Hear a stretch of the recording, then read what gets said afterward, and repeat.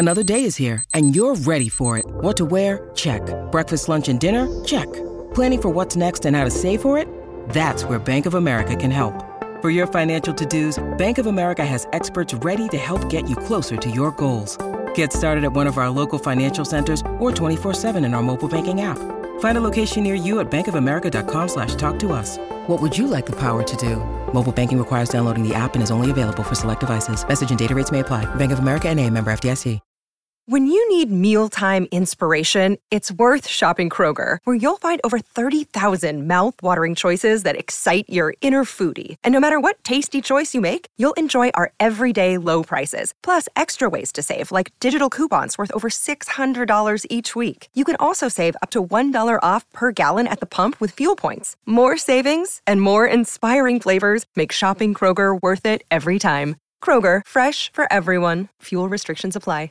This podcast episode is brought to you by Coors Light. These days, everything is go, go, go. It's nonstop hustle all the time. Work, friends, family, expect you to be on 24/7. Well, sometimes you just need to reach for a Coors Light because it's made to chill. Coors Light is cold lagered, cold filtered, and cold packaged. It's as crisp and refreshing as the Colorado Rockies. It is literally made to chill. Coors Light is the one I choose when I need to unwind. So when you want to hit reset, reach for the beer that's made to chill. Get Coors Light in the new look delivered straight to your door with Drizzly or Instacart. Celebrate responsibly. Coors Brewing Company, Golden, Colorado. You went online to switch your car insurance to Progressive so you could save money. But then you saw a friend request from an old summer camp buddy. And now here you are, clicking through photos of his kickball team from 2011. Looks like they won the championship that year. Then he moved to Tulsa. Oh, a new tattoo. Yes, they said it was easy to save hundreds on car insurance with Progressive, but they forgot about the rest of the internet. Progressive Casualty Insurance Company and affiliates. National average savings by new customer surveyed who saved in 2019. The Madhouse Chicago Hockey Podcast postgame show is brought to you by Triple Threat Sports. For all your team outfitting needs, call Chris at 708-478-6090. Marishka's in Crest Hill, family owned and operated since 1933. Chuck's Southern Comforts Cafe with locations in Burbank and Darien. Visit chuckscafe.com. And Rabid Brewing. The time has come for you to drink mythological level craft ales. Visit the Southland legend Rabid Brewing in Homewood, Illinois. Let's drop the losing puck. Welcome to the Madhouse Chicago Hockey Podcast postgame show with 670 The Score's Jay Zawaski and NBC Chicago's James Naveau. It's more like drop the annoyed grunt puck. My name is James Naveau from NBC5 Chicago. This is indeed the Madhouse Chicago Hockey Podcast postgame show. And with me, as always, and probably just as kind of bored and annoyed and some mix of random emotions, is Homewood's very own Jay Zawaski of 670 The Score. Jay, that was basically everything that I haven't liked about the Blackhawks condensed into one handy little package tonight. And even the return of Corey Crawford couldn't help save that one for me. Yeah, that was a frustrating game to watch, especially with all the sort of the excitement tied into it with Crawford coming back and Nicholas Hjalmarsson's return and all the little side stories that were into the game. By the way, Hawks lose 4-1 to the Arizona Coyotes. That's the game we're recapping right now. Let's start with Corey Crawford. First game in 10 months. He gave up 3 goals. The fourth Coyotes goal was an empty netter. I had no problem with any of the goals he gave up. He stopped a breakaway. He looked sound. He looked confident in the net. Nothing I saw in Corey Crawford's game tonight troubled me. I don't know about you. What do you think? I definitely agree with you. I thought that I was kind of expecting him to look a little bit rusty and to kind of have some slow movements in the crease, not really see plays developing. I thought his recognition and his awareness of the Coyotes' offensive attack was really good tonight. I thought his positioning for the most part was really good. Like you said, the goals really came from just quality plays by the Coyotes or really kind of dunderheaded plays by the Blackhawks. They had a couple of really bad plays during the game that I'm sure we're going to break down as we move forward in this podcast. But I thought for the most part that Corey Crawford ended up doing a pretty solid, serviceable job in net tonight. And I feel like without the kind of miscues that the Blackhawks had, they would have easily been in position to take a game from a Coyotes team that coming into tonight had not scored a single even strength goal all season long, had only scored 3 goals total the entire season, and they come in and hang a 4th spot on the Blackhawks, including 2 goals from Vincent Hinostroza. Yeah, and those Coyotes numbers are a little bit misleading. They did have they were putting up like 35, 36 shots per game. They just were not going in. So it's not like they're awful. And the Coyotes are a team that had some expectations, and you do have to say there were a lot of moments where the Hawks just missed goals. Like they hit the post or it went through the crease. There was that one in the waning moments where it just sort of went through traffic and just went an inch wide. So very easily the Hawks could have won this game the way they played. I think that they overall had the edge in play. Just frustrating, though. The Coyotes blocking every shot. And then finally in the third period, the Hawks are getting some momentum. They're starting to put some pressure on. And then Chris Kunitz makes his first appearance of the season, even though he's played every game, and just hands the puck to the Coyotes. They score on a breakaway. Nothing Corey Crawford can do there. And then it's 3-1 instead of 2-1, and it's a totally different game. It's a totally different approach. The Hawks are forced to play with an empty net with almost 5 minutes left. And again, they almost got a goal there, but God, if you just don't make a stupid turnover in your own zone in the waning minutes when you're trying to tie a game against a goaltender in Antti Raanta who was phenomenal tonight. He was awesome, and he's carrying the awesomeness that he had last season too. Antti Raanta has really grown into a terrific goalie. But God, that Kunitz mistake is brutal. And you can talk all you want about benching Brandon Saad. Chris Kunitz's time in the doghouse is near, and that might have been the play that ultimately makes it happen. Well, and Brandon Saad, even you saw in the third period, he was not seeing the ice a whole hell of a lot. Like there was a lot of Patrick Kane double shifting, and Brandon Saad was the guy that ended up sitting out quite a bit in that third period. I did want to mention, you had brought up earlier, the Coyotes have had a lot of shot opportunities and just hadn't been converting. Got to give credit to their defense, too. Like you said, they've been blocking a ton of shots this season. Yeah. Came in as having one of the best defenses in terms of goals given up in the entire NHL. You could see why tonight. They're a team that's willing to kind of give up the body and to block a lot of shots. And obviously that's not necessarily the most sustainable of defensive models, but it definitely stymied the Blackhawks tonight. And since we're talking about mistakes, you brought up the Chris Kunitz turnover, which, by the way, I don't know if Joe Quenneville or Chris Kunitz know this, but you don't want to give Clayton Keller the puck in open ice. That's generally a bad idea. Probably not going to work out in your favor.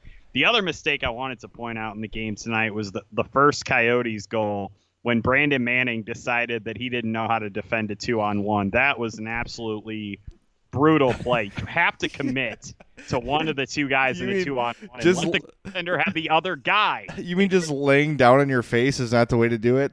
No, and you know what, though? It was hilarious because you know who did it right toward the end of the game? Erik Gustafsson effectively defended a 2-on-1. He committed to the guy with the puck, drove into the shooting lane, and blocked the pass across. That is how you defend that play, not whatever it was that Brandon Manning decided to do and just basically left Corey Crawford out to dry.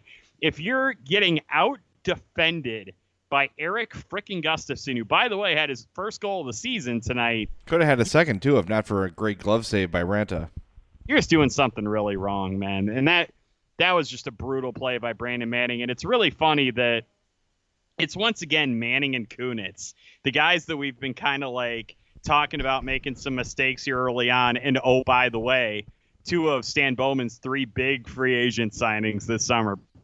Boy, they're really panning out so far. Yeah, it's really been an awesome contribution from those 2 so far. It's just, here's the deal. When you sign Chris Kunitz, what you want a guy who's not going to hurt you. And that's really all he's done all year.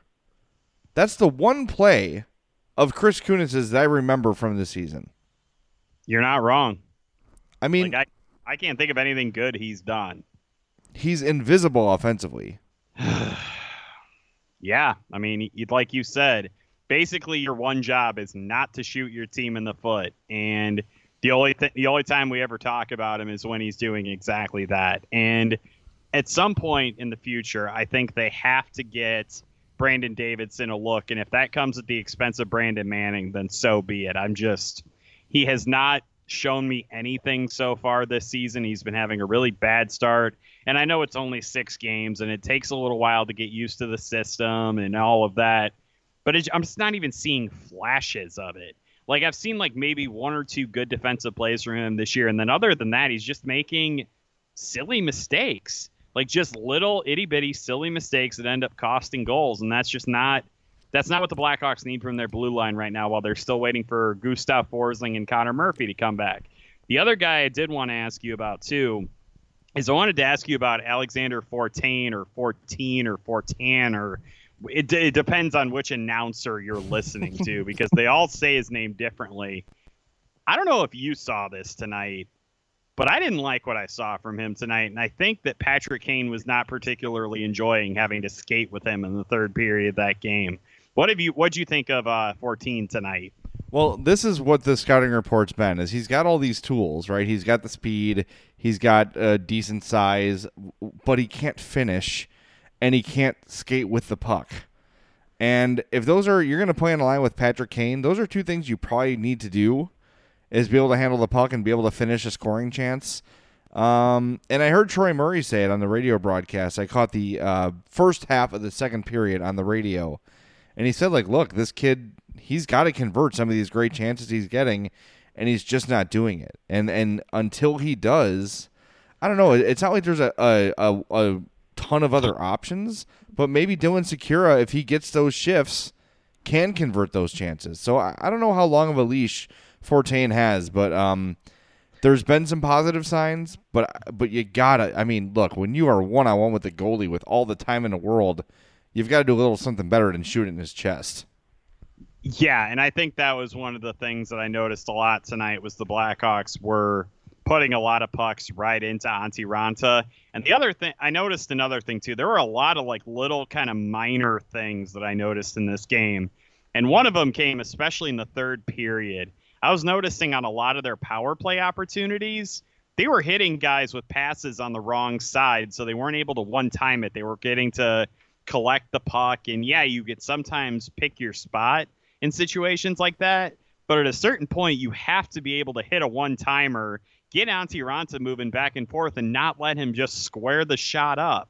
And I felt like the Blackhawks did that a lot tonight, where they were just kind of missing passes, especially on the power play, and they weren't hitting their guys on the correct-handed side, and so they were having to switch sides, and by that time, Antti Raanta's got you squared up, and it's really hard to beat him with the way he positions himself. Yeah, you're right. And look, I don't want to overreact to this loss. Like it's one loss. They could have won if some things bounced the other way here and there. There's going to be games like that. The good news is Corey Crawford's back. One thing though I do want to focus on, because it is bigger picture, it is beyond this game.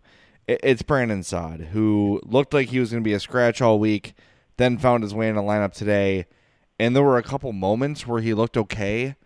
But he does not look to me like a guy who's had any sort of fire lit under his ass. And I don't know if you follow Chief on Twitter from Barstool.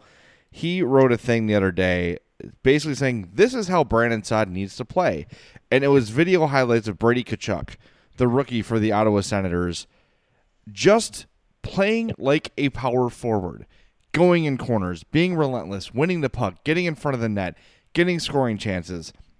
His point was that none of these things that Brady Tkachuk is doing are things that Brandon Saad can't do, right? So and that's why I think when you see him sitting out, it's one thing to not convert. It's one thing to, I'm snake bit right now. He's a non-factor, and that's a huge problem. He is way too important to this team's success to be a non-factor night after night after night. And again, it's not a score sheet thing. It's a Brandon Saad is a guy I don't notice thing. And it's $6 million, and for what you gave up to get him, and Artemi Panarin, who you could still have this year for $6 million if you wanted him, if you hadn't made that trade, it's just, I don't know, it's really troubling. And if the threat of sitting isn't enough to motivate Brandon Saad, I don't know what's going to be. And to me, it is now a question of on-ice effort. Yeah, you were saying the other day that you didn't think that it was, like, you weren't 100% certain that it was an effort thing. You thought that maybe there was just some element of snake bitness, not to make up a word there, but that's kind of what you were inferring, but it's, again, tonight especially, I thought it was pretty evident that there's just kind of a lack of give a crap right now with him. He is snake bit. That's part of it, but there's also the element of you make your own luck, right? Yep.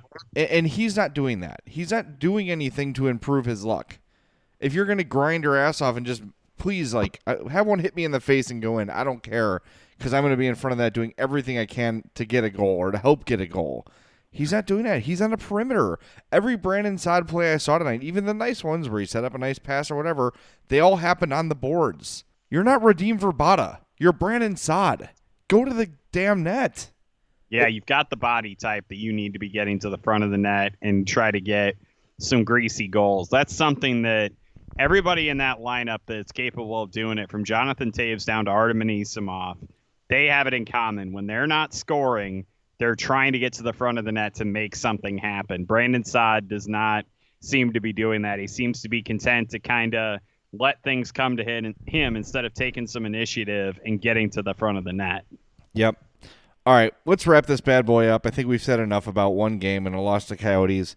Welcome back, Corey Crawford. I think the whole city is glad you're back, not just from an on-ice standpoint, but from all the crap he's gone through over the last 10 months to get to this point. Awesome job. Great job. Looked good tonight in his first game back. So I'm excited to see where it goes for Corey Crawford. But the Hawks lose 4-1 to the Coyotes. Thank you for listening to the Madhouse Chicago Hockey Podcast postgame show. Before we wrap up, I want to tell you about our new website, madhousepod.com. There you will find everything Madhouse Podcast, every episode, links to our sponsors, our bios, links to our Twitter accounts and our blogs, a link to our merchandise shop at Threadless. That's madhousepod.threadless.com if you want to go there. Info about our event at Rabid Brewing on November 27th. Those $10 tickets enter you in for the grand prize. The Hawks have pledged 4 tickets and an autographed item. We have autographed Mitch Trubisky hat from the Bears, a Kyle Fuller helmet, Wolves tickets. The Cubs are going to help out. The White Sox are going to help out. We're going to have tons of stuff to give away at the event on the 27th. Go to puckcancer.eventbrite.com, or again, just go to madhousepod.com/events. Click that link and it will take you right to the ticket page. If you can't attend on the 27th, you can donate. All that money, every penny that we generate from this event is going to help my friend Andy Garcia, who lost his wife to cancer in May. He's left behind with 3 children that he's caring for on his own, and he could use our financial support. I have great faith in our Madhouse Podcast listeners that they will help us out. Join us on November 27th at Rabid Brewing in Homewood, or just make a donation. Speaking of Rabid Brewing, they are having a Halloween party that they want you to know about. It is on the 27th. There's a costume contest with a cash prize, and I have been to Rabid several, dozens of times.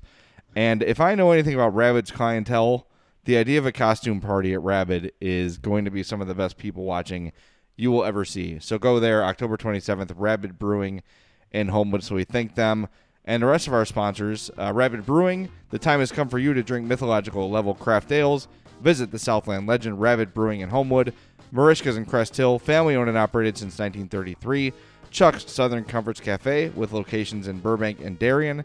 Visit chuckscafe.com. And Triple Threat Sports, for all your team outfitting needs, call Chris 708-478-6090. This has been the Madhouse Chicago Hockey Podcast postgame show. Hawks lose 4-1 to the Arizona Coyotes. For my partner James Naveau, I am Jay Zawaski. We will talk to you soon on the next Madhouse Chicago Hockey Podcast. Bye. Love you.